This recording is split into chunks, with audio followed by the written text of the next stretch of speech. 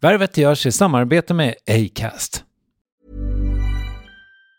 Normally, being a little extra can be a bit much. But when it comes to healthcare, it pays to be extra. And United Healthcare makes it easy with Health Protector Guard fixed indemnity insurance plans. Underwritten by Golden Rule Insurance Company, they supplement your primary plan, helping you manage out-of-pocket costs without the usual requirements and restrictions like deductibles and enrollment periods. So when it comes to covering your medical bills, you can feel good about being a little extra. Visit uh1.com to find the Health Protector Guard plan for you. Ready to pop the question? The jewelers at BlueNile.com have got sparkle down to a science with beautiful lab-grown diamonds worthy of your most brilliant moments. Their lab-grown diamonds are independently graded and guaranteed identical to natural diamonds, and they're ready to ship to your door. Go to BlueNile.com and use promo code LISTEN to get $50 off your purchase of $500 or more. That's code LISTEN at BlueNile.com for $50 off. BlueNile.com, code LISTEN.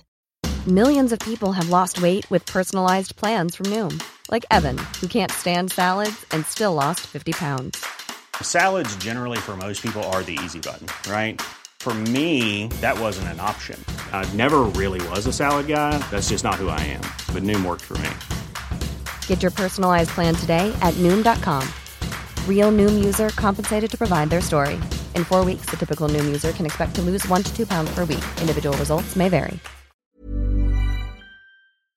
Värvet sponsras av SAS Eurobonus och SAS Eurobonus Mastercard. Och det här är ett budskap som jag tänker kan vara bra för den som antingen gillar guldkant på till exempel tillvaron eller för den som gillar att slå 2 flugor i en smäll.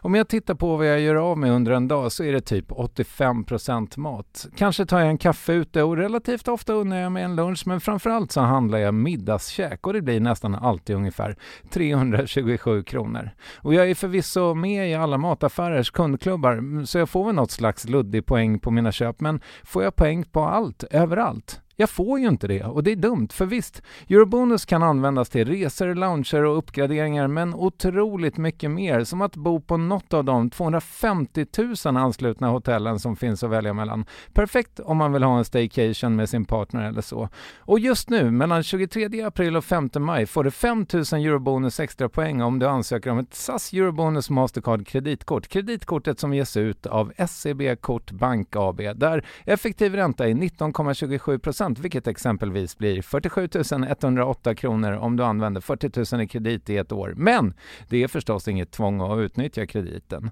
Få poäng på allt överallt och du börjar på saseurobonusmastercard.se. saseurobonusmastercard.se. Tack SAS Eurobonus och SAS Eurobonus Mastercard. Värvet presenteras i samarbete med Nasonex, utomhusmöjliggöraren, som de inte kallar sig av någon märklig anledning. Men det är i alla fall Sveriges mest köpta antiinflammatoriska nässpray mot allergisk snuva. Och nu kommer ett litet test, så fram med papper och penna du som lyssnar, nu kör vi. Fråga 1. Vill du vara ute mer i naturen? Fråga 2. Sitter du framför en skärm lite för mycket? Fråga 3. Är du allergisk? Om du har svarat ja på någon av frågorna så tycker jag att du ska bege dig till beanoutsider.se. Jag vill för övrigt poängtera att Nasonex nässpray är ett receptfritt läkemedel från 18 år för behandling av symptom vid säsongsbunden och perenn allergisk snuva. Rådfråga läkare om du är eller tror dig vara gravid eller ammar, eller om du planerar att skaffa barn, har en obehandlad infektion i näsan, nyligen har genomgått en näsoperation eller har en skada i näsan. Får ingen effekt inom 14 dagar eller om du redan använder läkemedel med kortison ska du kontakta läkare. Använd ej mer än 3 månader utan läkarkontakt. Stort tack Nasonex och beanoutsider.se. Det gör liksom inte så mycket om det inte skulle fylla en stor konserthus, utan basen i det är att stå och hitta på de här tankarna och se om det biter. Så att är det 70 pers i en källare i Eskilstuna så är jag nöjd faktiskt. Värvet. Rävvarvet. Rävvarvet. Rävvarvet. Rävvarvet. Rävvarvet. Rävvarvet. Rävvarvet. Årets hetaste komiker måste ju rimligtvis vara dagens gäst. Dramaturgin för media var i det närmaste perfekt. Han gör en föreställning om att vara gift med en partiledare och mitt under det brinnande förberedelsearbetet blir Anna Kinberg Batra avsatt. Trots det, eller kanske delvis tack vare, spelar nu David Batra föreställningen Elefanten i rummet på utsålda stora teatrar runt om i landet och kritikerna har varit väldigt positiva. Den 17 mars gör David Batra något unikt. För första gången ska en ensam svensk komiker göra en stand-up show i Globen, något vi annars bara sett globala giganter som Louis CK eller Chris Rock göra. Men först ett stopp i Vällingby där vi pratade om media, bakgrund, att skriva skämt, humor och hur det var förra gången vi sågs. Det här är helt enkelt Revervet med mig, Kristoffer Triumf. Producent är Clara Wallin och Acast står för distribution och annat smått och gott. Gäst är alltså David Batra, rulla bandet, tack. Visst var den bra? Bullen. Nej, det var den. Nu spiller jag kaffe på din ja, duk, men det är lugnt. Men allt är så jävla... Du har ju grejer överallt. Så det... Ja. Det är som årsringar, va? Ja, där har vi David Batra-fläcken. Ja, egentligen borde man signera sin fläck. Verkligen, ska jag göra det? Eller? Gör det. Mm. David Batra. Mm. Snyggt. Definitionen av hybris. Men det var du som bad om det. Ja. Du tvekade inte så länge. Nej, det gick väldigt fort. Det är ändå en fin linneduk. Den invändningen gjorde du aldrig. Nej, det gjorde det inte. Nej, men nej, det är det ju. Det är ingen dålig duk. Alltså. Men nu är den ju värd något när jag har skrivit mitt namn på den. Exakt. Mm. Men hur mår du? Bra. Mm. Det tycker jag. Det är ju, alltså jag har den här ständiga förkylningen som jag motarbetar och ligger där pyr under ytan. Men det är ju, så är det ju svensk höst och man har barn, då är det ju så. Mm. Men annars mår jag väldigt bra. Det är 5 år, 6 månader och 10 dagar sedan vårt senaste avsnitt av Värvet kom ut. Hur minns du det mötet? Jag minns det att det var ju precis här, jag satt här och det var så väldigt likt. Mm. Men det är nog lite stökigare här.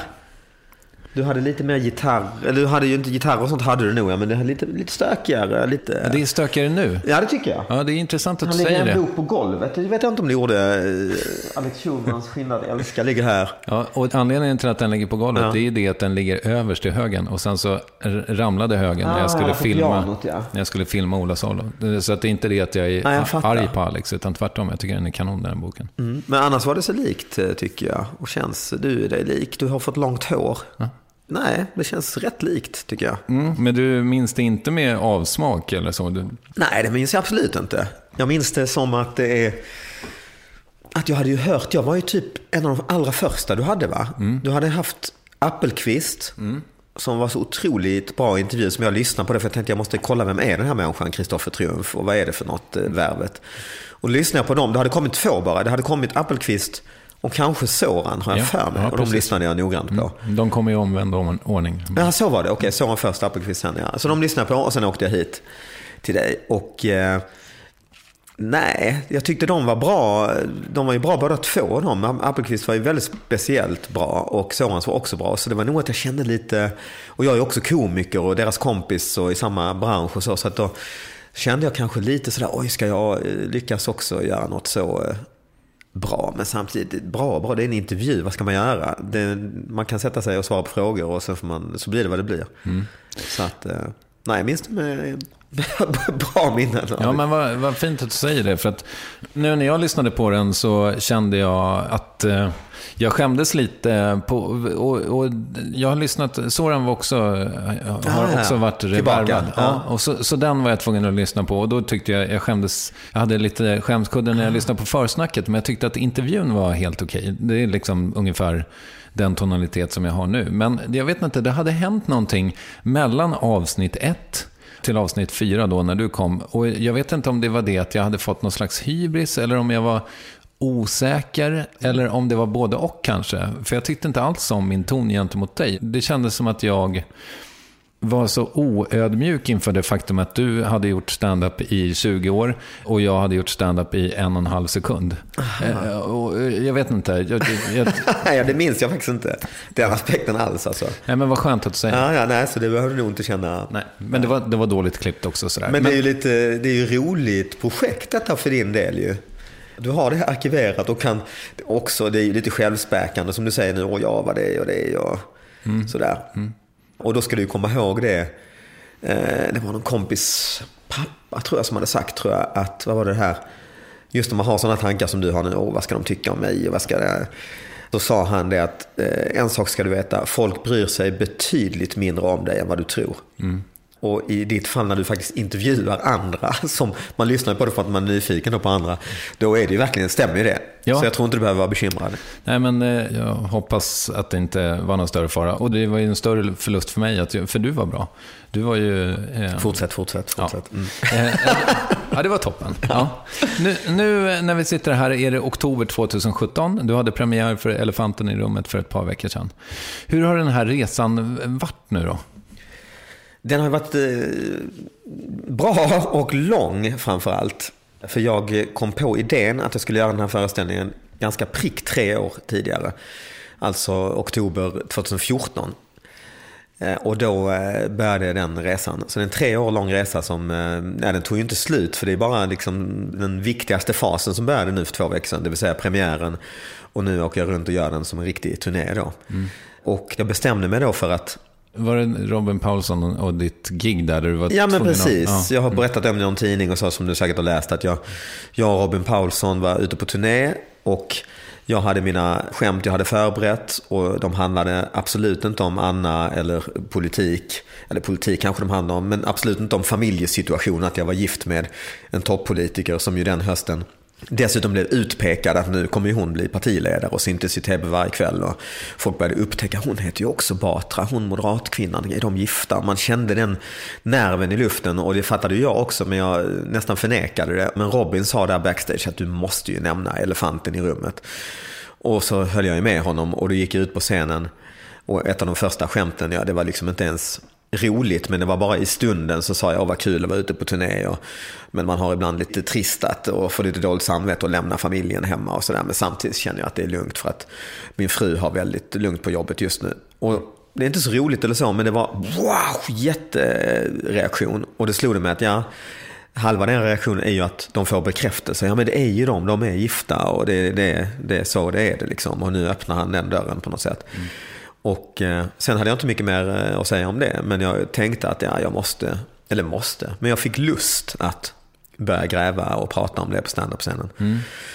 Och då började det, och då började jag testa och experimentera fram det som nu är en föreställning 3 år senare. Så det där skämtet om att hon har det lugnt på jobbet, det antar jag, det är inte med i föreställningen sen? Nej. Men hur funkar den liksom evolutionen då? Alltså, för senast så var du ju här med Det här var ju tråkigt, som också hade en röd tråd i den här arga lappboken som du hade skrivit. Och då har du ju en ram helt plötsligt. Ja, så är det.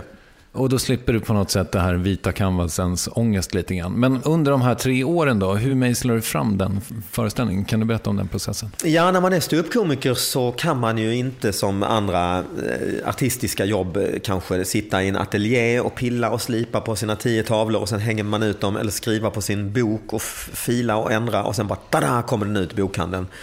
Utan trial and error-grejen som målaren har i sin ateljé eller författaren i sin skrivstuga, den har ju komikern på ståuppklubbar runt om i landet och åker varv efter varv och ett par kvällar i veckan. Hittar på och utvecklar detta liksom i samarbete med publiken, kan man ju säga. Man har ju inte heller en regissör eller en andra kringfolk, utan det är liksom ett samspel med publiken. Och det är det jag har gjort de här 3 åren. Varit på småställen, studentställen och Norra Brunn och en källare i Eskilstuna och allt vad det är och testar. Och ibland märker man att det här är ju ren skit, det jag provar här ikväll, bara kasta det. Och sen märker man ibland, oj, det som jag trodde knappt var något att ha, det var ju jätteroligt, det åker in i föreställningen. Bandar du? Ja, hela tiden. Ja. På telefonen. Och så lyssnar jag ofta på vägen hem och så. Jag vill ofta ganska snabbt höra. Jag vill tänka. Man har en känsla när man står där att vänta, det tyckte de ju var kul. Men det är mycket bättre att höra på bandet. Man får lite distans till det och kan känna efter vad i det var egentligen roligt och så. Och det där är ju med olika komiker märker man hur pass färdigt materialet måste vara för att man ska våga testa det. Hur kan du säga? Nej, för mig är det väldigt ofärdigt. Jag har några få ord i min telefon också i det här gula anteckningsblocken. Inte hela meningar eller så, bara teman nästan. Och sen så tänker jag ofta precis innan när man hör de andra komikerna och så och står lite gömd. Då sätter mig gärna igång, tycker jag. För det är skarpt läge och jag får lite den här stressen att jag kan inte bara babbla fritt om det här. Jo, men nu ska jag det, och hur blir det roligt? Så det sista sker ofta där, och sen det allra sista uppe på scenen i samråd, kan jag på säga, med publiken. Så det är väldigt löst då. Och det tar rätt många gånger innan det, ibland tar det många gånger innan det är något att ha. Ibland är det roligt med en gång, man har lite tur. Men jag gör faktiskt nu också, dels gör man det här på de här små klubbarna, men jag gör faktiskt det varje kväll nu när jag gör Elefanten i rummet. Jag kom precis hem från Halmstad, då var det liksom 1000 personer gånger 2. Och även då kastar jag faktiskt in små partier som är helt oprövade och bara en mening i det här blocket. Bara för att det är så det mest lustfyllda jag vet nästan att göra det. Och nu är det ju ändå en föreställning som är, antar jag menar, att döma av recensionerna så är den ju inte ofärdig. Jag har tyvärr inte... Nej, du får komma och kolla när du har jättegärna. Jag blev inte bjuden på någon premiär eller så. Nej, men jag hade ingen... Jag är inte förtjust i premiärer, så jag hade ingen sån riktig premiär där man bjuder kändisar och journalister och sånt. Den var bara en liten... Nej, det var bara en vanlig föreställning. Ja. Och jag tror att det blev klart att du skulle komma hit efter att du hade haft premiär. Det är möjligt, ja. Hur som helst, jag ber om ursäkt även för det. Du får komma till 17 mars till Globen. Då ska du få komma. Ja, vad kul. Nej, men jag tänker att jag menar 98% av det du säger är manusbundet, eller? Ja, kanske inte 98, men 90 i alla fall. Ja. Så är det nog. Har du gjort provföreställningar och så också? Med hela? Ja, det har jag. Det har jag. Jag gjorde några under våren. Och sen gjorde jag på en liten myseteater i Stockholms Boulevardteatern gjorde jag 3 stycken precis innan premiären. Och hur liksom färdigt är det då? Kan du stå med lapp i hand i vissa fall, eller? Ja, då har jag haft lite papper och lite, ibland helt plötsligt stannat upp och bläddrat i just telefonen. Och man kan ta sig frihet när man har sagt att det är provföreställning och folk vet ju det, så att då får man ju ta chansen att just säga oj, nu måste jag tänka här, ska jag prata om det och bla bla bla, och kasta om lite och vara lite ostrukturerad. Men när du då till exempel åker till Eskilstuna och testar ditt material, då kommer du, antar jag, med en setlist, eller hur med några gamla kodningar först och sen, eller? Jo, men så är det ju. Jag har en lista på nyckelord egentligen. Jag känner att det var samma teknik. Jag lärde mig den. Vi hade en bra lågstadielärare som lärde oss väldigt, väldigt tidigt. Om det var kanske 2:an som vi hade liksom lärt att skriva och så. Det här begreppet stödord. Och vi fick liksom i OÄ-boken: nu ska ni liksom lära er om Norrbotten här och kunna prata om Norrbotten i några minuter. Då gör man så att man skriver stödord, och så fick vi lära oss den tekniken väldigt tidigt. Jag kan fortfarande minnas det, och jag ibland tänka på det att jag använder verkligen, det är ju en väldigt basal grej, men det var bra budskap till alla lärare. Det är en bra grej att lära sig tidigt, känner jag. Så det är det jag har en lista med, just stödord, ja. Och sen de här nya då tankarna och väldigt osäkra, svajiga idéerna, de brukar ju kasta in.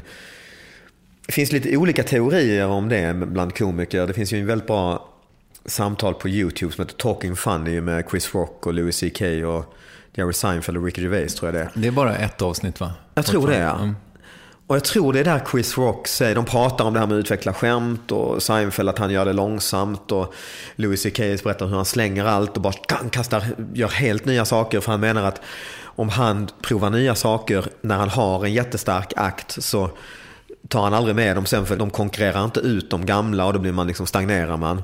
Och jag tror det var Chris Rock som säger att han tänker mer att han kastar in de nya grejerna efter riktigt starka gamla, just to fuck with myself, så att de ska få tävla där. Har du gjort en jätterolig grej, du har gjort det 1 år, så kastar du in något svajigt nytt som inte alls har samma timing och så, och då får du upp där och tävla. Vilket är kul tänkt, tycker jag. Och jag tänker nog lite som honom, jag kastar in det på sådana platser. Dels för att, lite som honom, to fuck with myself, för att liksom sätta mig på press, att nu sätta igång hjärnan, nu måste du göra det här roligt liksom, för det ska tävla med starkare bitar. Men också även för, jag brukar bädda in dem i starkare bitar, så att det även både före och efter kommer något som publiken, jag ändå känner att publiken kommer gilla. Så att man inte står för länge och bombar i så fall om det inte är bra. Nej. Men för nu är du ju ändå i startfasen av den här ganska långa turnén. Har du den här processen nu också, att du bandar hela och lyssnar på den i bilen hem? Ja, det har jag faktiskt fortfarande. Dels för att jag tycker om det, jag tycker det är roligt. Det är min hobby att hålla på med det här. Och därför att jag ändrar hela tiden också. Och kastar och flyttar och ändrar. Och det händer saker i samhället, det händer saker i familjen, det händer saker i Ystad eller Halmstad där jag kommer till. Och då vill jag hela tiden anpassa mig. Det var roligt att du tog upp det här med Louis CK, för det var någonting vi pratade om senast också. Han var väldigt i ropet då 2012 när vi såg sist. Det kanske är fortfarande, men han har förgripit sig på lite fler kvinnor sen dess, tror jag. Shit, jag har inte följt med de historierna, men jag har sett någon rubrik. Jag har inte heller koll. Så att vi går raskt vidare och lyssnar på ett klipp. Nu har jag gjort min turné då. Det här var ju tråkigt i ett helt år, och så ska jag göra den det här året också. Nu filmar jag den och ska väl ge ut den som något eller visa den. Det har jag inte riktigt bestämt. Men jag har i alla fall bestämt att jag ska inte göra den mer än det här året ut. Och då vill jag vill fortsätta med det här, och jag älskar att göra det här, så då vill jag hitta på nytt och skriva. Och det är skulle vara en häftig grej att bara kasta sig ut med totalt oprövade grejer.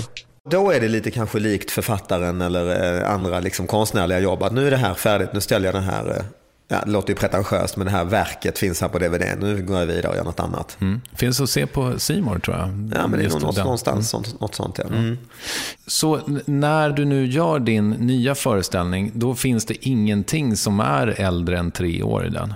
Nej, inte vad jag... Nu vill jag inte lova för mycket här, och det kan inte dyka upp något i stunden för att det händer något i publiken eller som man refererar. Men nej, utan jag har skrivit en ny show liksom. Sen så är det vissa av, jag gjorde en turné mellan dem som heter Batra och Robin, just där med Robin, och en del av dem, men det är nog ganska lite, men har man i sammanhang smygtestat i slutet av den turnén så att säga. Ungefär som att man är på de här klubbarna som åker det med liksom. Men nej, det stämmer nog det du säger.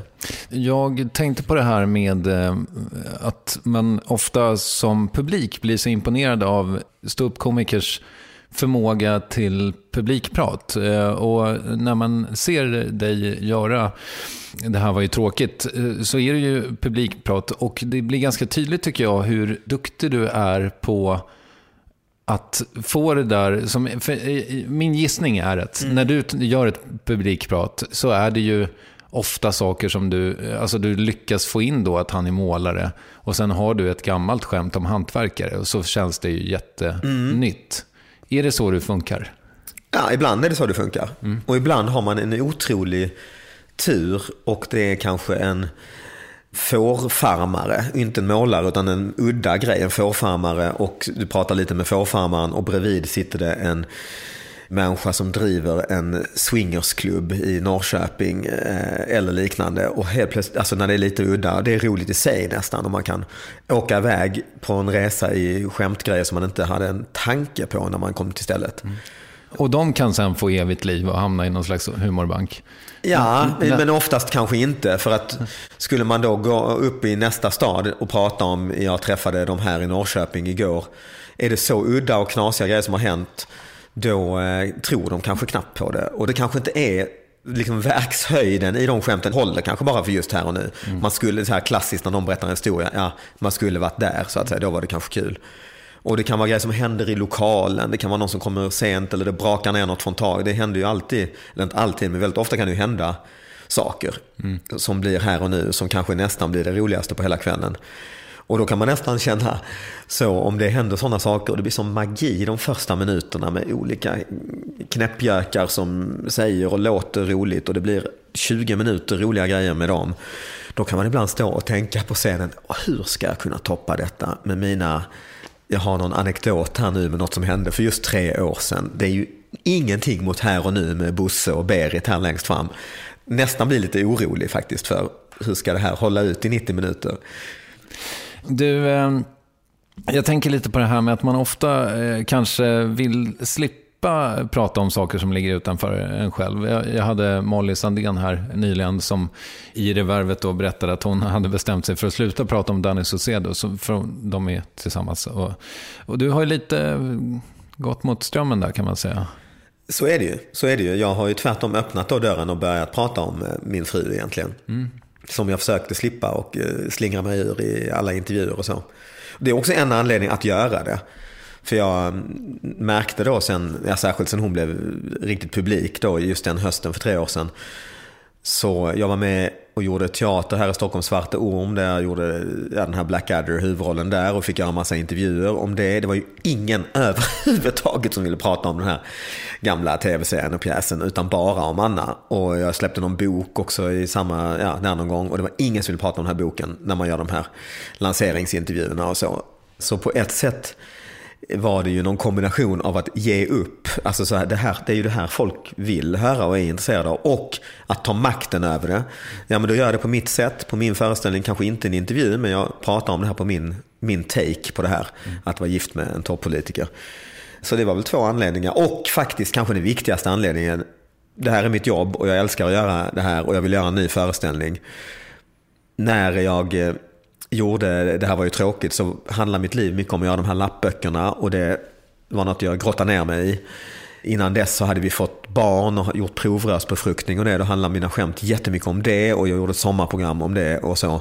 Nu handlar livet om det här, eller har gjort det de sista åren. Så när jag sätter mig ner och ska hitta på skämt om mitt liv och gräver där jag står, då blir det den typen av skämt. Så att jag har inte mycket val om det är det här jag ska ägna mig åt. Nej, men det är också intressant för att båda ni har ju väldigt hög grad av integritet, känns det som. Ja, tack så mycket. Det är väl en komplimang. Men vi har väl varit noggranna båda med att inte synas en massa tillsammans och liksom öppna upp familjelivet och relationer. Och vi har ju barn som inte har valt sina föräldrar och inte har valt att kanske följa med på någon premiär och så. Så vi försökte undvika liksom, och när man gör intervjuer och så vill de alltid skriva vad heter din dotter, och så brukar jag säga, nej men skriv inte ut namnet. Så jag tycker bara det är onödigt. Jag vill inte liksom öppna den dörren liksom.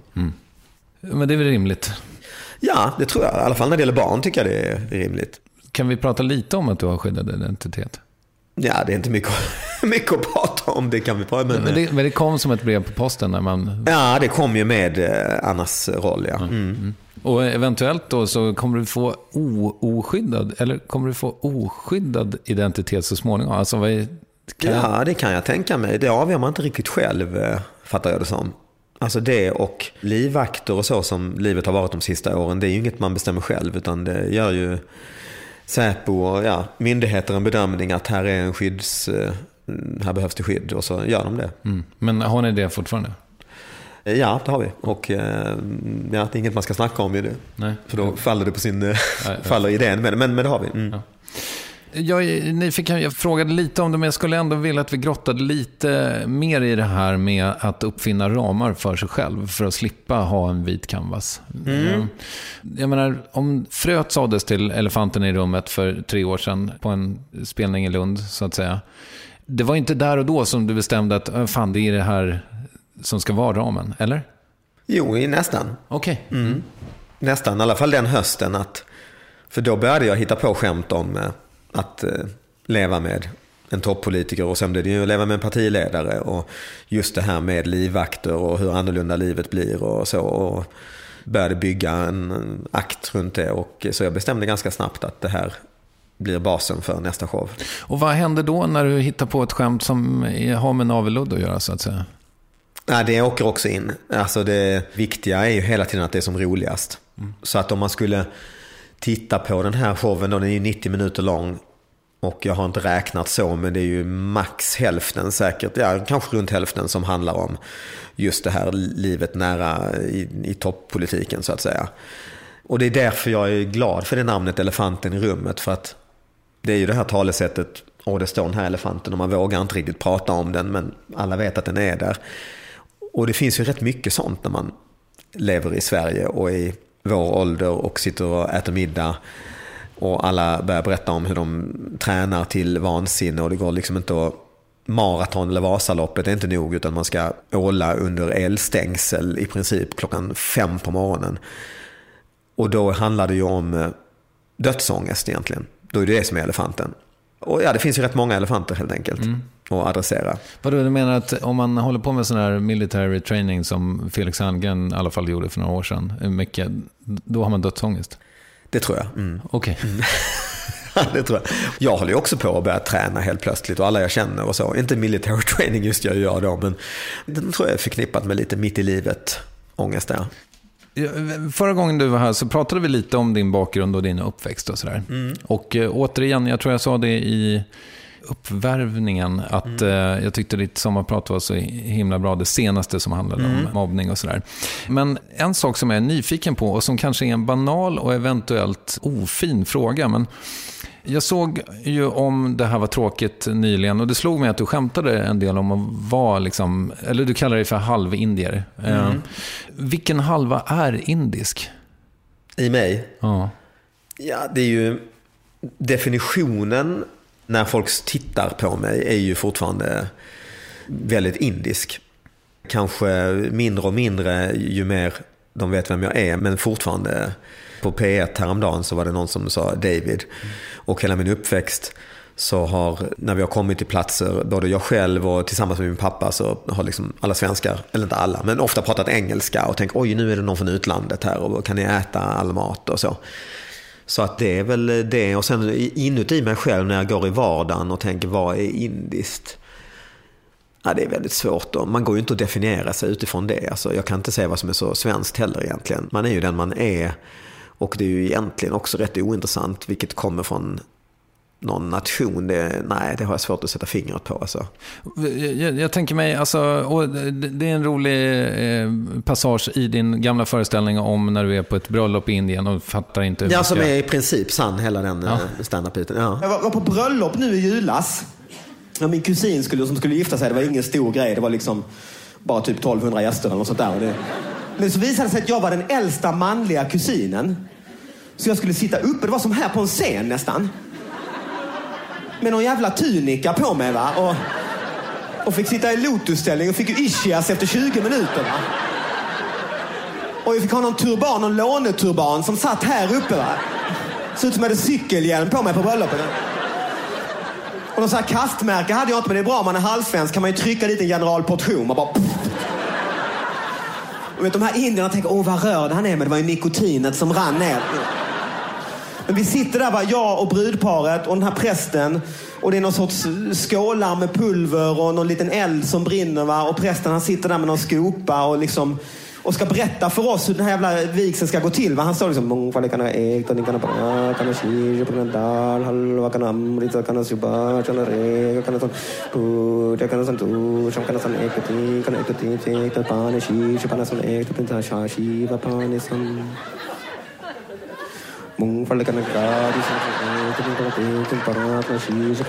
Swaha. Så ger han skopan till mig.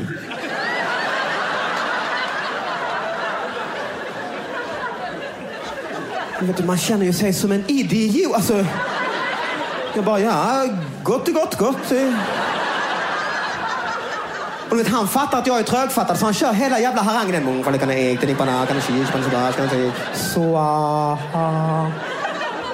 vet, man sitter, du ska röka eller äta det här, vad är det du vill med? Alltså, och jag fick en vision i Stockholm, va? Att en dag då ska jag bjuda den här jävla prästen till en svensk midsommar. Men du vet, alla riter vid hembygdsgården, va? Han får stå där med sin tunika, man sätter en sked och en potatis i händerna på honom.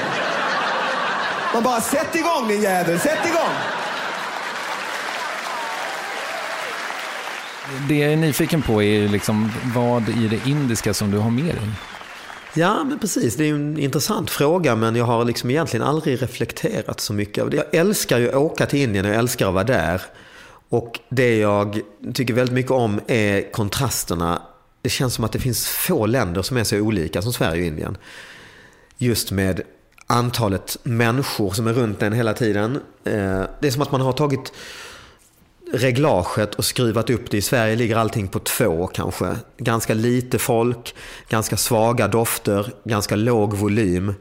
Och så landar du i Indien och så drar du upp det till 9 eller 10 tror jag faktiskt till och med dofter, ljud, människor, styrka på maten.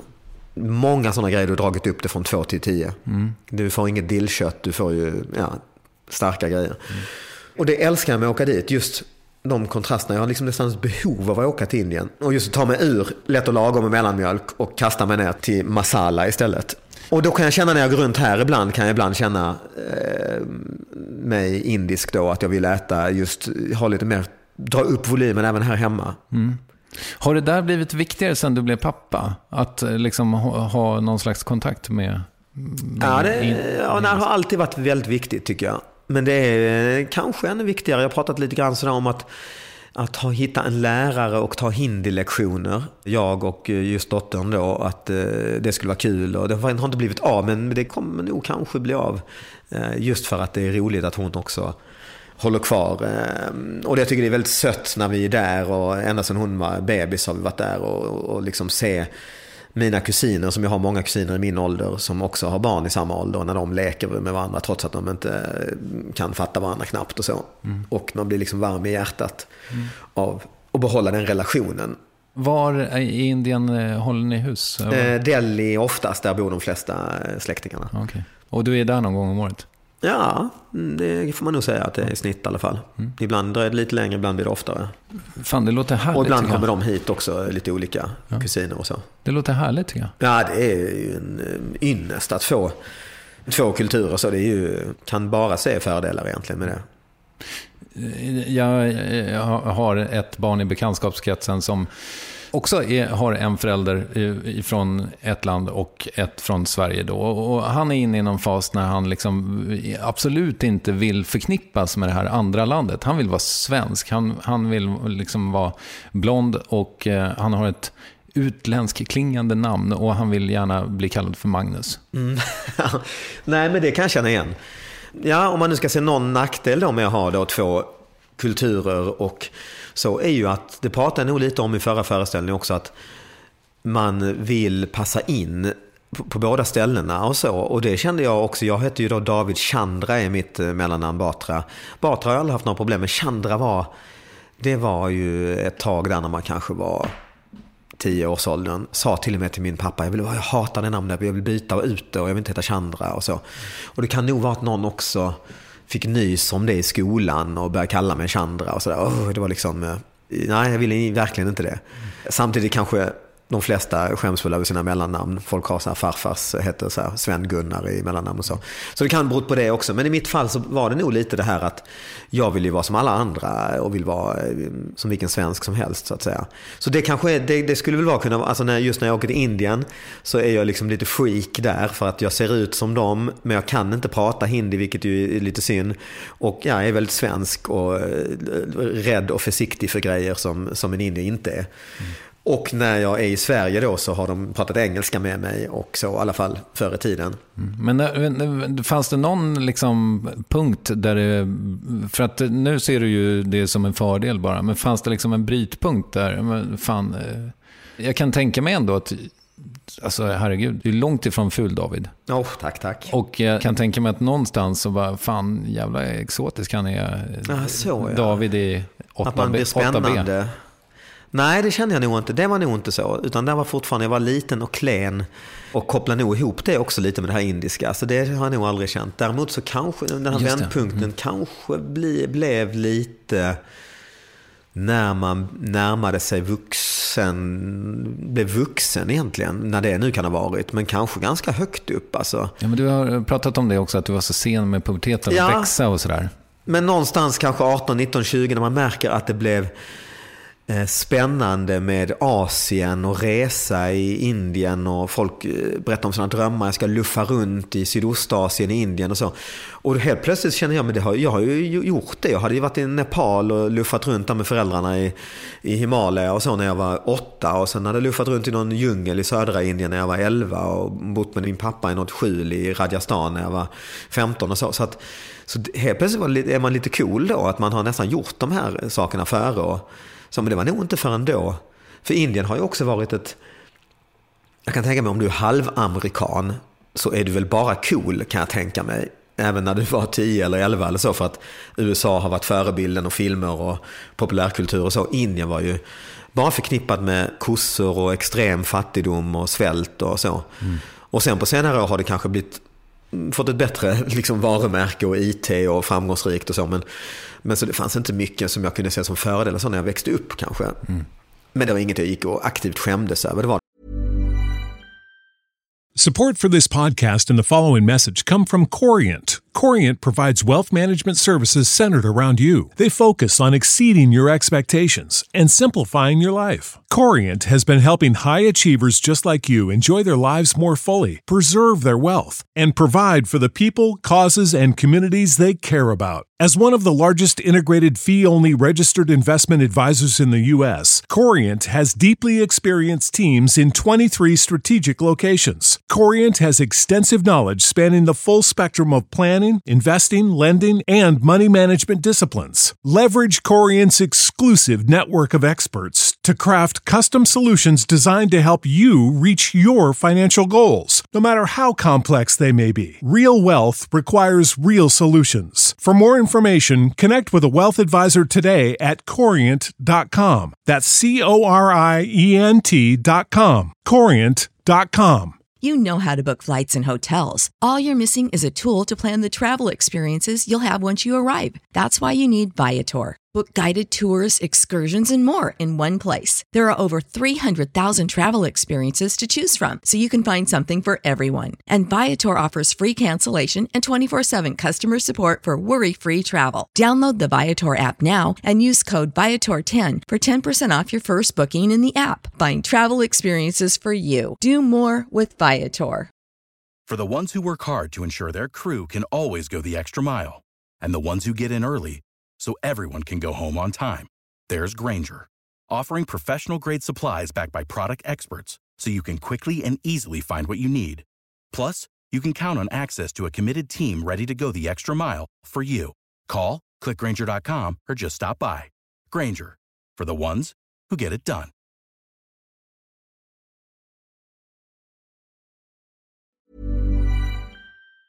inte. En relaterad fråga som jag också missade kring din uppväxt, och det var ju varifrån din humor kommer. Ja, det är väl arv och miljö som allt annat liksom, men båda mina föräldrar är väldigt roliga och man kan väl säga deras gemensamma intresse just kommit från två helt olika kulturer och uppväxter, och det var ju rätt ovanligt att man på den tiden träffade en man från Indien. Min mamma gjorde ju det då och blir ihop och gifter sig och skaffar barn och har ett lyckligt liv tillsammans och så. Och jag tänker ibland det som förenar dem väldigt mycket är just att de har väldigt nära till skratt, och deras liksom hobby är nästan ett enormt umgänge. Alltså det är fester och middagar, och de är 80 år gamla och har nyligen flyttat till större boende för att kunna vi får inte plats med vårt umgänge. Okay. Och det är alltid, jag växt upp med det, med otroligt skämtande och skrattande och hyss och bus och practical jokes och så med dem och deras kompisgäng egentligen. Mm. Så det kommer nog från båda dem och miljön på det sättet. Mm.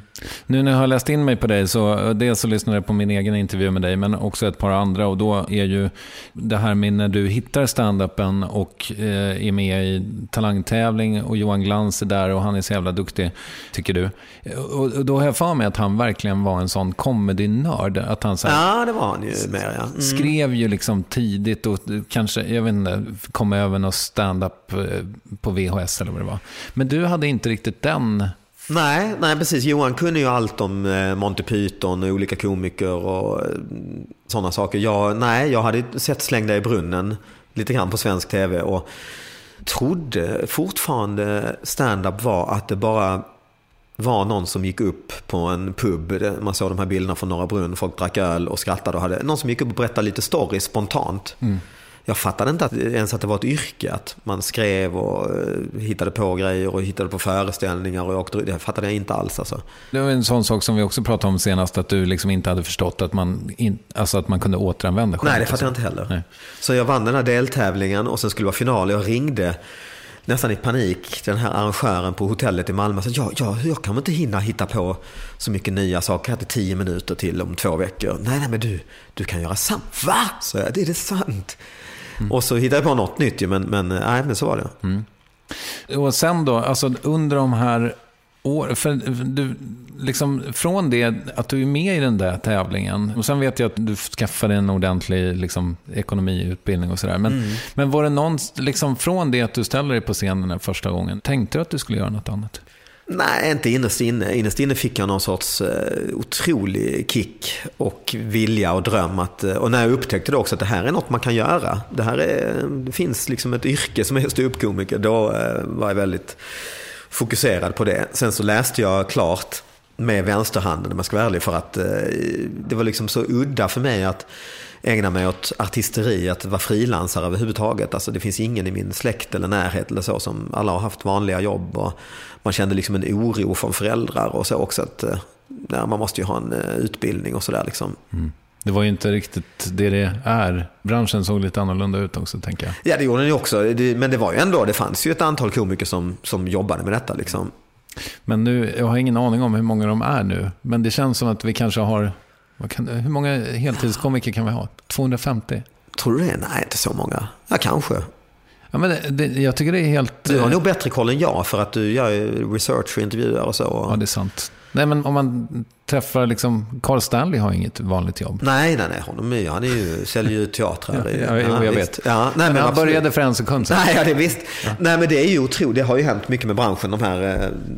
Sen jag började enormt. Alltså, när jag berättade för mina studentkompisar och gamla kompisar att jag ska satsa på stand-up comedy, det ska bli ståuppkomiker, det nästan att folk rynkade på näsan, som att man sa att jag ska börja med sjunga ett dansband eller jag ska bli trubadur och åka runt och köra covers på. Det förstnämnda tror jag är lukrativt. Ja, det är okej då, men det var inget hippt eller spännande. Det var liksom en lite bonnig runt det.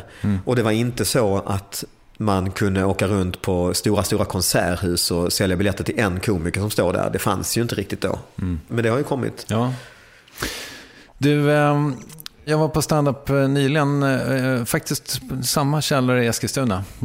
Grymt ställe. Ja, det var så fint. Otroligt, det var som var i New York alltså. Ja. Det var roligt att du var där, var lustigt. Ja, men, och det lustiga var att jag hade inte gjort stand-up på 9 månader eller någonting sånt där, så frågade de ifall jag ville köra lite. Ja, vad kul. Och så gjorde jag det. Ja, bra. Ja, det var jättekul.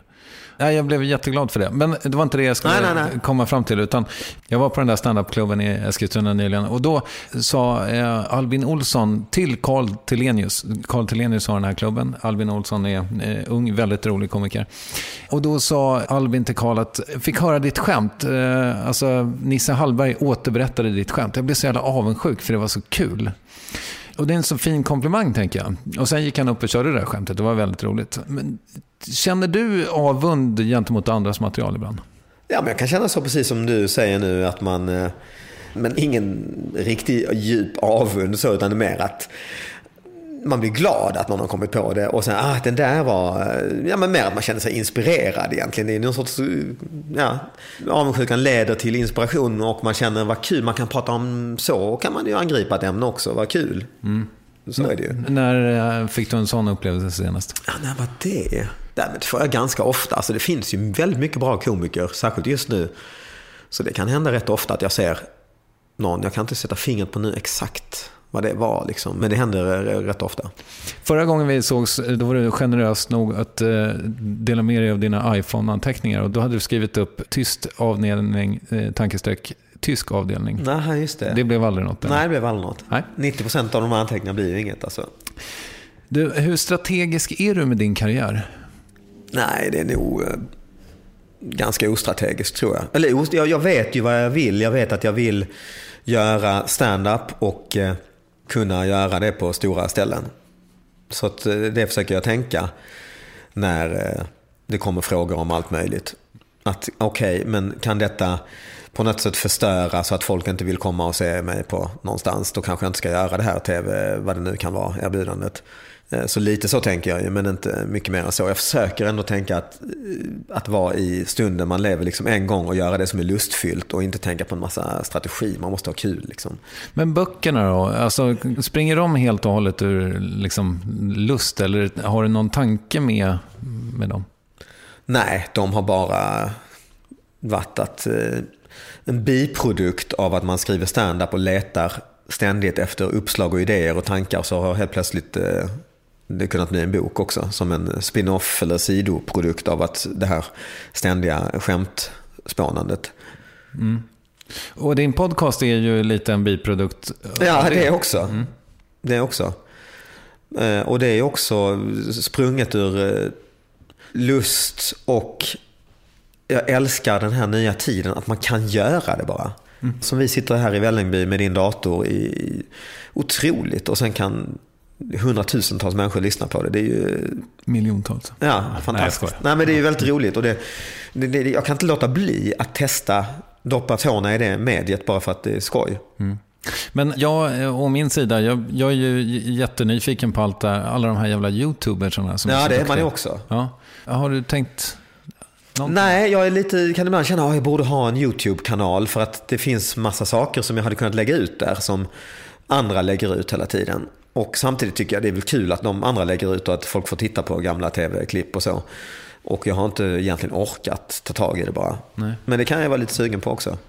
Ja, det där är också så härligt. Det var faktiskt väldigt inspirerande tycker jag. Jag hade Joakim Lundell här, tidigare känd som Jockiboi. Ja. Som Jocke och Jonna som gör så här pranks. Ja, din dotter kanske är i mål. Ja, men så är det ju. Jag känner till dem, ja. Och han ställde lite, alltså så här, allt jag trodde mig veta om YouTube så här, ställde han lite på ända, för att deras senaste film är 80 minuter lång. Oj. Och så här, någon slags spökjakt i Norge, och det är drönare som flyger, och det är så jävla snyggt och sånt högt produktionsvärde. Okej. Å andra sidan så tror jag att de går back på det. Men det är ändå roligt att man så här, vad fan, drönare är inte dyrt idag. Man kan göra så mycket själv. Otroliga. Och de här grejerna man ser på både Facebook och YouTube, små sketcher också som är väldigt, ser ut som stor produktion i TV4 eller SVT. Mm. Och så tänker man, vem har gjort detta? Hur har de lyckats? Och så är det 3 killar från Vallentuna. Ja, exakt. Ja, det är underbart tycker jag. Mm. Jag tänker att vi lyssnar på ett klipp till. Det är så roligt det här, och man har liksom som förmån att stå på just det här att, som dröm jag har haft länge, att sälja ut en teater, och det sitter flera 100 pers där som tittar på mina tankar och spaningar i 90 minuter. Det är en sån oerhört stark dröm jag har haft så länge som man får nypa sig i armen att det är på riktigt nu. Men det har ju då nackdelen att jag är rädd att den ska försvinna eller ta slut. Och den dagen kommer ju komma såklart. Fattar jag också, men jag är lite rädd för. Är din rädsla densamma idag när vi sitter här 2017? Nej, den är nog mindre i alla fall. För att nu ska vi prata om den här klubben i Eskilstuna igen faktiskt. Men jag var ju på den då, det är ett litet stand-up-ställe i en källare där det går in 70 pers som mest tror jag. Och jag var på den en vecka innan premiären, och det var så kul. Och jag testade nya grejer, och jag var lite nervös också, för det var ju Anna hade ju precis avgått, och jag har gjort den här föreställningen. En av de första giggen var det här efter det. Jag tänkte, tänk om det inte funkar längre. Den här liksom vinkeln jag har, tänk om folk inte tycker det är kul längre. Så det var ju, och så var det väldigt roligt, och det funkade, och jag testade nya saker som funkade. Och när jag åkte hem i bilen där på natten, då tänkte jag verkligen på det, att det gör liksom inte så mycket om just det jag pratar om då, att det inte skulle fylla en stor konserthus, utan om jag bara är frisk och kan hitta på saker och tycker det är kul, så det här duger väldigt bra för mig att åka till den här klubben. Det är det här som är, det blir inte mycket roligare än så. Nej, just det. Du behöver inte vara Globen så att säga. Nej, verkligen inte. Sen är det klart att det är ju kittlande och liksom på massor med plan att vara på de här jätteställena, men basen i det är att stå och hitta på de här tankarna och se om det biter. Mm. Så att är det 70 pers i en källare i Eskilstuna, så är jag nöjd faktiskt. Ja, men det är ju otroligt fint ju. Ja, det låter ju kanske nästan lite väl, man försöker kokettera och vara ödmjuk, men så är det. Mm. När man tittar på din hemsida så är det ju, jag går in här på din hemsida. Köp biljetter till Elefanten i rummet här. Mm. man kan köpa biljetter i Gävle och Eskilstuna fortfarande. Och sen så har du satt in ett par extra föreställningar. Men i övrigt så är det ju slutsålt. Ja, så är det hela faktiskt. Jävla året ut. Alltså är det här den största succé du har gjort hittills? Ja, på scenen är det ja. Det är det. Vad tror du det beror på? Det beror väl på att det är en bra föreställning. Det tycker jag själv. Det är den bästa föreställningen jag har gjort.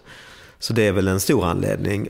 Och har fått bra recensioner. Men jag tror ännu viktigare är det här. De som har hunnit se den nu, både provföreställningar och början. Att det blir någon sorts, det här som kallas word of mouth. Att man går och berättar för sin... Jag tror det är ännu viktigare än recensioner idag. Eftersom alla har sociala medier också. Och man lyssnar mer kanske på en kompis än någon på Aftonbladet.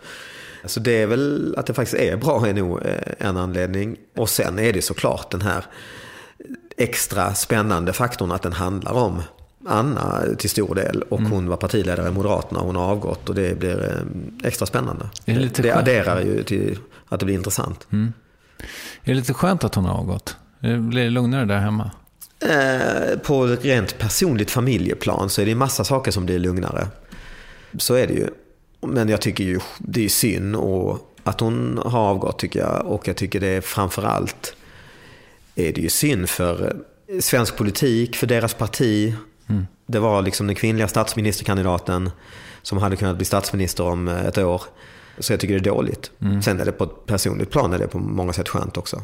Men fan, jag har pratat med någon annan om det. Jag tycker liksom den här... avgångsiven, jag vet inte om det är ett svenskt fenomen, men att människor ska avgå så jävla snabbt nu för tiden. Varför kan vi inte bara sitta lite i båten? Jag har en analogi här. Jag kom på att jag tycker inte att det ska vara förbjudet för 20-åringar att tatuera ansiktet. Men jag tycker att det borde vara lagstadgat att man får boka tid hos sin tatuerare och sen så får man vänta 2 veckor och fundera på saken innan man får gå dit och sätta ett ankare i pannloben. Jag tänker det borde vara lite jag vet inte hur vi ska lagstadga kring det, men jag hatar den här avgångskulturen i alla fall. Det är väl alltså det här samhället som det är nu har väl på många plan skruvats upp tempot ju, med sociala medier och realtidsnyheterna hela tiden. Det har ju bara hänt de sista åren att i politiken var det ju så mycket att morgontidningen kom på morgonen och den här DN Debatt var ju en jätteviktig plattform och det som stod där det debatterades sen under dagen och så kanske det hände något på kvällen i Aktuellt på det ämnet. Så nu kommer ju tidningarna vid 8-9 på kvällen så den här DN Debatten kommer ju då och andras nyheter också så det är ju en konstant nyhetscykel bara pågår egentligen och svaren måste komma snabbt och det snurrar fort liksom. Men jag håller med dig, det finns ju många nackdelar med det att det snurrar fort. Följdfråga på det här med rädsla. Vad är du rädd för då? Om du inte är rädd för att inte kunna fylla Globen längre. Jag är rädd för massa saker. Alltså, herregud. Som vi pratade om det kanske var på den här uppvärmningen, men jag är en grubblande, orolig typ som har svårt att somna och kan lätt bygga upp det här lilla såret jag har på handen. Vad kan det vara? Har jag fått borrelia nu? Jag blir ju ändå biten av en fästing här för 2 månader sedan, eller kan det vara cancer eller kan det vara, och så snurrar tankarna igång. Så jag är nog en rätt orolig själ av mig. Nu är inte det här Fördomspodden tyvärr. Nej, nästan. Den är väldigt bra, jag lyssnar på den också. Men min gissning kring dig är att du har ett ganska starkt kontrollbehov. Ja, hade jag sagt då i Fördomspodden. Det stämmer. Ja. Och hur ser det ut? Hur tar det sig ut? Det tar sig uttryck på alla möjliga sätt. Allt från att det här jobbet ståuppkomiker passar mig väldigt bra, för att då är det ju jag som står där. Jag kan ändra i showen i stunden. Jag kan bestämma vad vi ska ha för scenografi, hur ljuset ska se ut, vad det ska vara för intromusik när jag kliver in. Jag har kontroll över allt. Finns det någonting där du känner så här, vet du vad, jag backar här, du vet det bättre än jag? Ja, det finns det, absolut. Men det är ju också en kontroll att fatta det beslutet. Nu är det du som... Vad kan det vara som du släpper på? Alltså, skulle det kunna vara en sån grej som scenografi? När väl jag har en person som är väldigt duktig på det, som är bättre än vad jag är. Och då kan jag säga, du vet bäst här om vi ska vara den färgen till slut. Och sen även alla de här grejerna, du bläddrar på min hemsida med olika ställen och ska man göra en extra föreställning där, vilken dag ska man vara i Nyköping, allt det bara struntar jag totalt i. Okay. Och hur ska biljetterna säljas, annonsering och sånt, jag bara undviker det helt. Jag vet att hon som gör det är väldigt bra på det. Så sådana saker släpper jag till exempel också.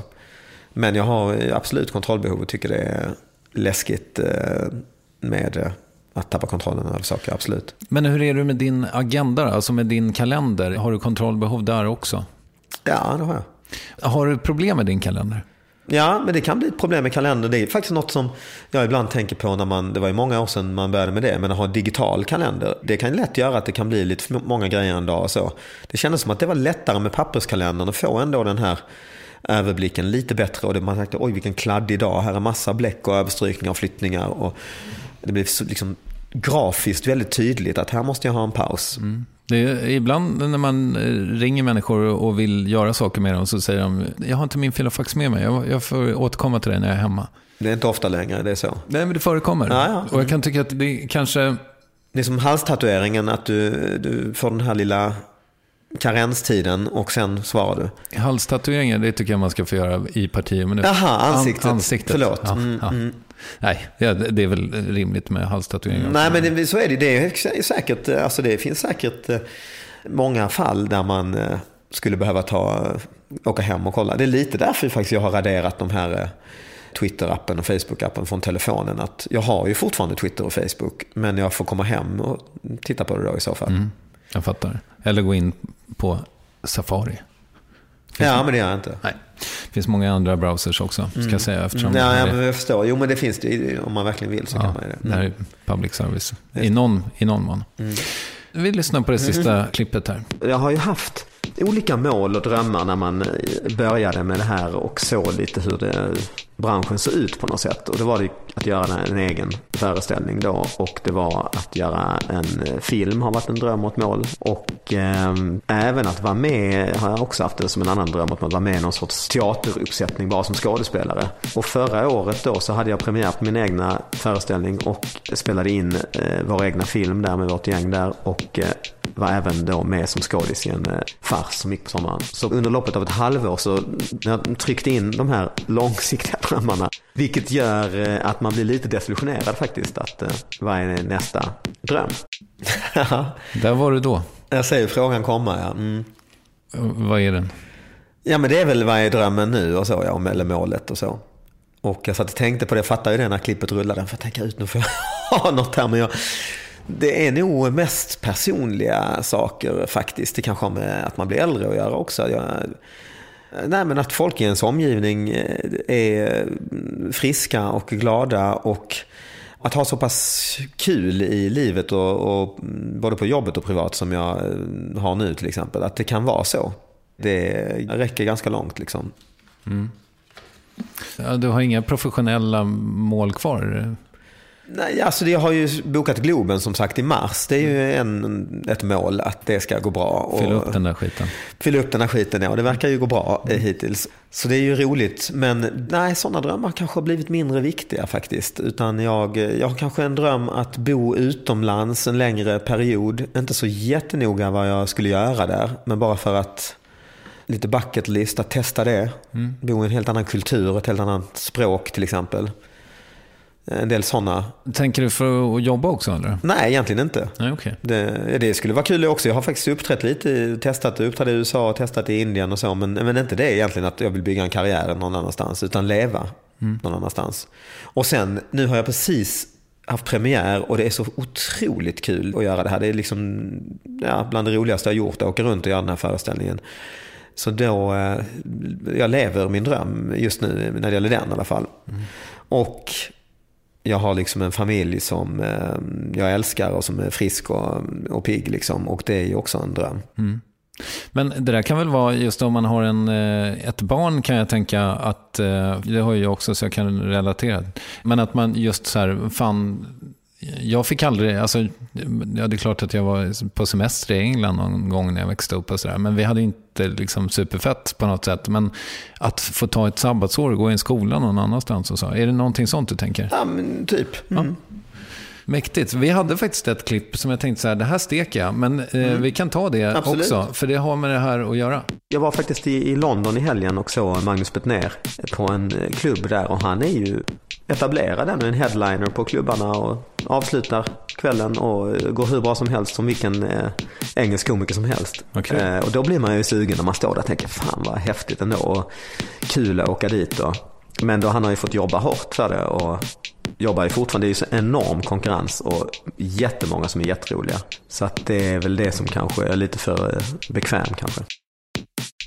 Det här var ju 2012 och du sa att du hade uppträtt i New York, eller i USA sa du? Ja, det har varit på sån här open mic-ställe liksom, där man får testa skämt. Men i Indien var faktiskt på en riktig Delhis Norra Brunn, deras... Okej, och då körde du på engelska? Ja, precis. Ja. Hur gick det? Ja, det gick faktiskt väldigt bra, det var väldigt kul. Och jag var nervös och så pratade jag med de andra komikerna och sa, men jag kan ju få göra det här på engelska och de kommer inte fatta vad jag säger och alla sitter här och då var det en från Bengal, alltså delstaten Bengal, en från Gujarat, en annan delstat och lite olika. Och då sa han från Gujarat, men du, jag kan inte heller hindi. Jag får ju också prata engelska. Och jag är från Gujarat. De kommer ju tycka bara illa om mig här i Punjab som vi var i. Och hans fanbase, det bor liksom 100 miljoner eller något i Gujarat. Ja, ni får googla, kanske ännu fler. Så det är som att komma från Holland och uppträda i Stockholm ungefär eller så. Så att det gick upp för mig att jag är inte mer utlänning än de andra komikerna den här kvällen. Det var ju otroligt häftigt. Och sen var det skämt, det var ju mest hinduer i publiken och någon är muslim och har grova skämt om hinduer och muslimer och så kommer nästa upp som är hindu och det har ändå varit våldsamma konflikter mellan de här religionerna i Indien, men det bor 1,2 miljarder människor där eller vad det är och de här religionerna lever sida vid sida och jag fick nästan tårar i ögonen faktiskt att det kan vara så högt i tak alltså på en stand-up-klubb och även det här att det ämnen som jag trodde var mycket mer tabu i Indien, snuskiga skämt och det var otroligt kul upplevelse. Vad körde du för? Jag hade förberett grejer, suttit och översatt grejer som jag tyckte var universella vardagsproblem så som jag vet att det har man ju i Indien också. Och de gjorde jag, men så märkte jag att det var så pass högt i tak och det var så mycket taskigheter och kul nivå så då gick jag upp och bara kastade in roast-aktiga skämt om hur det är som svensk indier att bo hos min indiska farbror och faster och hårda taskiga skämt om indier och deras patriotism och nationalism och så som är väldigt mycket i Indien som jag inte hade vågat egentligen, men jag märkte att det här kommer nog funka och allt funkar riktigt, riktigt bra. De förbereder gärna okej liksom, med de här som jag tvekar om vad är det som funkar bäst. Vad roligt, ska du göra det igen? Ja, det ska jag faktiskt. Jag ska dit och köra lite grann nästa år. Ja, vad kul. Fan, det borde du ju dokumentera. Ja, men jag har funderat på också på att göra det faktiskt. Filma, håller på och diskutera lite. Så att jag har ju många liksom, roliga och intressanta liksom, idéer och projekt och så. Men jag kan liksom inte kalla dem heller sådana jättedrömmar. Liksom. Utan jag trivs rätt bra där jag är. Det är inte så jättenoga om mycket av sakerna inte blir av. Nej, men vilken härlig plats du verkar vara på. Ja, det får jag nog säga faktiskt. Ja. Du sa någonstans att du har ju liksom i princip aldrig haft ett riktigt jobb. Nej. Och jag frågade dig om din agenda och så här. Men hur är du med dagdriveriet? Alltså när du inte har någonting att göra. Hur mår du i det? Nej, jag förstår din fråga. För det är ju, jag har ganska mycket skämt om det. Du får kolla på föreställningen. För jag har mycket grejer om just det. Och dilemmat nu om Anna, vad hon nu ska göra. Hon kanske också blir frilansare, vem vet? Det vet man ju inte riktigt vad hon kommer göra framöver. Och hur kommer det gå? Ska vi båda då gå där hemma och gå varandra på nerverna helt plötsligt och så? Så där har jag massa skämt. Men jag mår inte så bra av dagdriveri när det blir för långa perioder av när det inte finns en struktur så. Men det finns oftast det, för jag har oftast, som nu, jag är ju både turné och sen när jag inte gör det så gör jag Talang i TV4 och spelar in och så någon annan grej. Så det finns ofta liksom ganska mycket struktur och jag måste gå upp på morgonen och måste förbereda mig och duscha. Liksom. Men visst, du har rätt. Det kan vara ett dilemma som frilansare. Det är en frihet och kul att få bestämma över sin egen tid. Men man kan hamna i perioder där det blir lite väl slacker-aktigt. Alltså. Vad gör du då? Käka Ben & Jerry's och... Ja, alltså det har varit så pass mycket schemalagda grejer, och så att jag har inte varit så mycket sånt egentligen, men jag har tvärtom faktiskt blivit bättre de sista ganska många år egentligen på att ta helt ledigt när det är skollov. Så jag har liksom haft barnsommarlov i princip, och barnjullov och barnpåsklov. Och då har man ju barn just och gör roliga saker. Så det har ju varit en av de bästa sidorna av det här frilanslivet. Sen kan det vara perioder när man är borta jättemycket och borta hela helgerna och flänger och så. Men de där har jag varit noga med, så då visste jag att Ben & Jerry's också, men mycket har det varit fokuserat på barn och familj då. Vad ska du göra på höstlovet? Kanarieöarna. Sweet. Har du något nytt sånt skrivprojekt? Alltså någon bok eller? Nej, bok har jag inget i pipen så att säga. Jag har en ny tv-serie som jag håller på att jobba med. Okej. Som kommer förhoppningsvis om något år eller så. All right. Skatan? Nej. Nej, det är det inte. Något helt annat? Nej, något helt annat. Är Skatan begravd? Nej, hon är inte begravd. Eller ja, Skatan är väl i en ide eller dvala eller något. Men vi träffas ju då och då i olika sammanhang. Och jag träffar Johan nu senast häromdagen och sådär. Och alltid när man träffar just det gänget så snackar man ju löst om vi måste göra något och sådär. Men vi har inga planer. Jag förstår. Och tv-serien, kan du säga någonting om den? Nej, det vågar jag knappt. Det är en massa andra inblandade. Jag vet inte riktigt vad Nej, det vill jag inte göra nu alltså. Nej, jag förstår. Är det roligt att göra Talang? Det är väldigt roligt. Ja, det ser kul ut. Ja, jag gör det just nu faktiskt. Igår, jag har haft 3 dygn här av de här auditionprogrammen. Och det är ju från tidig morgon till mitt i natten. Och man gör 2 shower om dagen där man sitter och kollar på de här och bedömer. Och så är det massa sådana här reality-klipp som vi också spelar in då i logen, och vi hänger där och så. Jag har ju aldrig, det var tvekade länge att säga ja, för det är ju bred familjefredagsunderhållning, och det har jag aldrig gjort förut. Men det är roligt att det är så starkt formatet. Det går ju i 50-60 länder och det är världens största tv-program och i Guinness rekordbok. Så jag fattar varför, för det är ju väldigt starkt format och kul att se när en ny människa hittar sin grej här och nu. Det är det som händer ju där. Jag tänker att min son har blivit så avmätt med när jag visar selfies för honom så här sistens då när det var Jocke, då fick jag ju en selfie med Jocke och Jonna. Då blir det ju väl ändå något att ha. Nej. Okay. Det är inte I just wanna be cool direkt, sa han. Okay. Men jag tänker mig att nu när jag liksom kan ta en bild med Talang David, då kanske det kan hända något. Vad kul, du får rapportera om det flyger. Om det flyger. Ja. Vad vet du i övrigt om din framtid då? Du ska hålla på med turné en bra bit in på nästa år. Ja, fram till sommaren typ. Och sen kan det bli en sväng på hösten till, eller? Ja, kanske. Det är inget jag har planerat. Nej. Utan till våren så har jag lite annat jag gör, så jag kan inte vara på så jättemånga ställen. Och det är därför jag är på de här Globen i Stockholm och stora såna här idrottsarenor i Skåne och sådär. Så det blir lite färre men lite större ställen. Och sen har jag inga planer egentligen. Och de där grejerna som du gör på våren, det kan vi inte prata om nu? Nej, det kan vi faktiskt inte. Nej. Du får bli revärva om det, exakt. Vill du rekommendera något? Jag hörde precis igår, tror jag, eller på vägen hit, nyligen hörde jag ditt avsnitt med Mia Skäringer. Och hon rekommenderade väl, vad var det hon sa egentligen? Hon rekommenderar liksom lite mer tid med sig själv egentligen, va? Ja, kanske.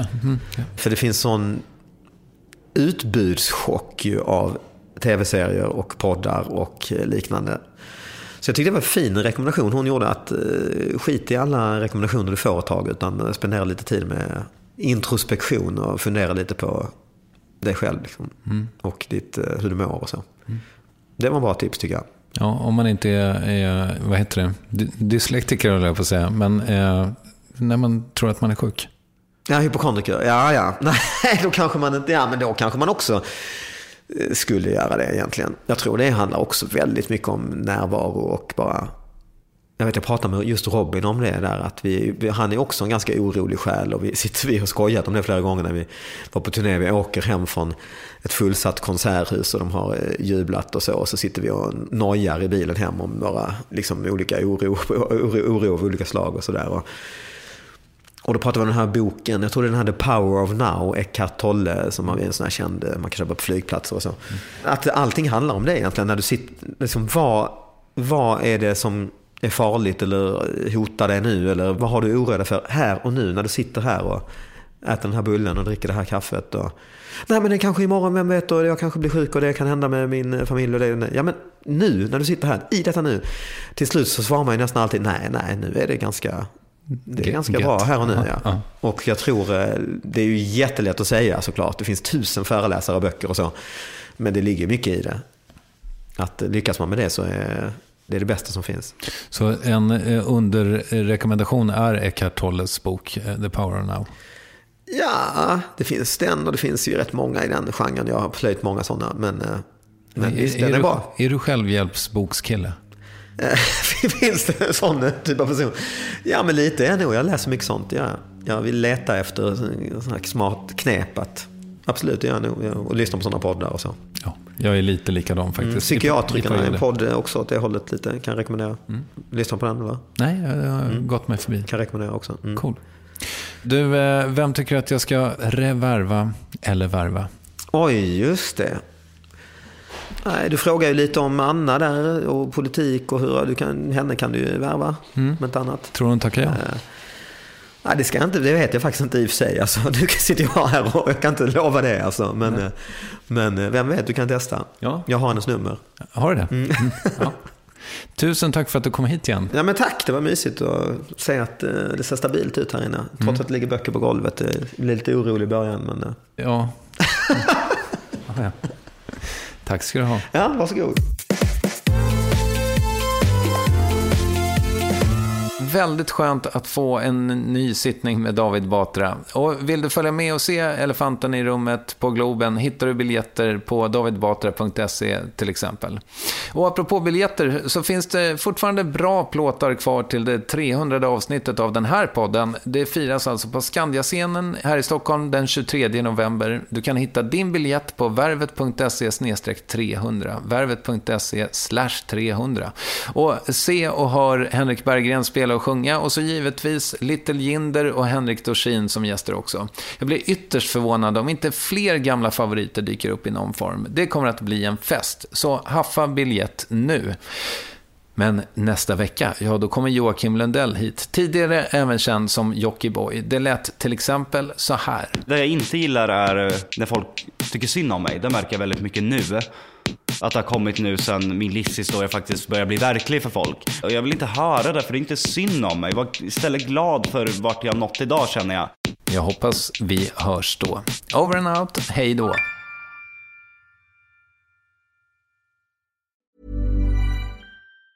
Normally, being a little extra can be a bit much. But when it comes to healthcare, it pays to be extra. And United Healthcare makes it easy with Health Protector Guard fixed indemnity insurance plans. Underwritten by Golden Rule Insurance Company, they supplement your primary plan, helping you manage out-of-pocket costs without the usual requirements and restrictions like deductibles and enrollment periods. So when it comes to covering your medical bills, you can feel good about being a little extra. Visit uh1.com to find the Health Protector Guard plan for you.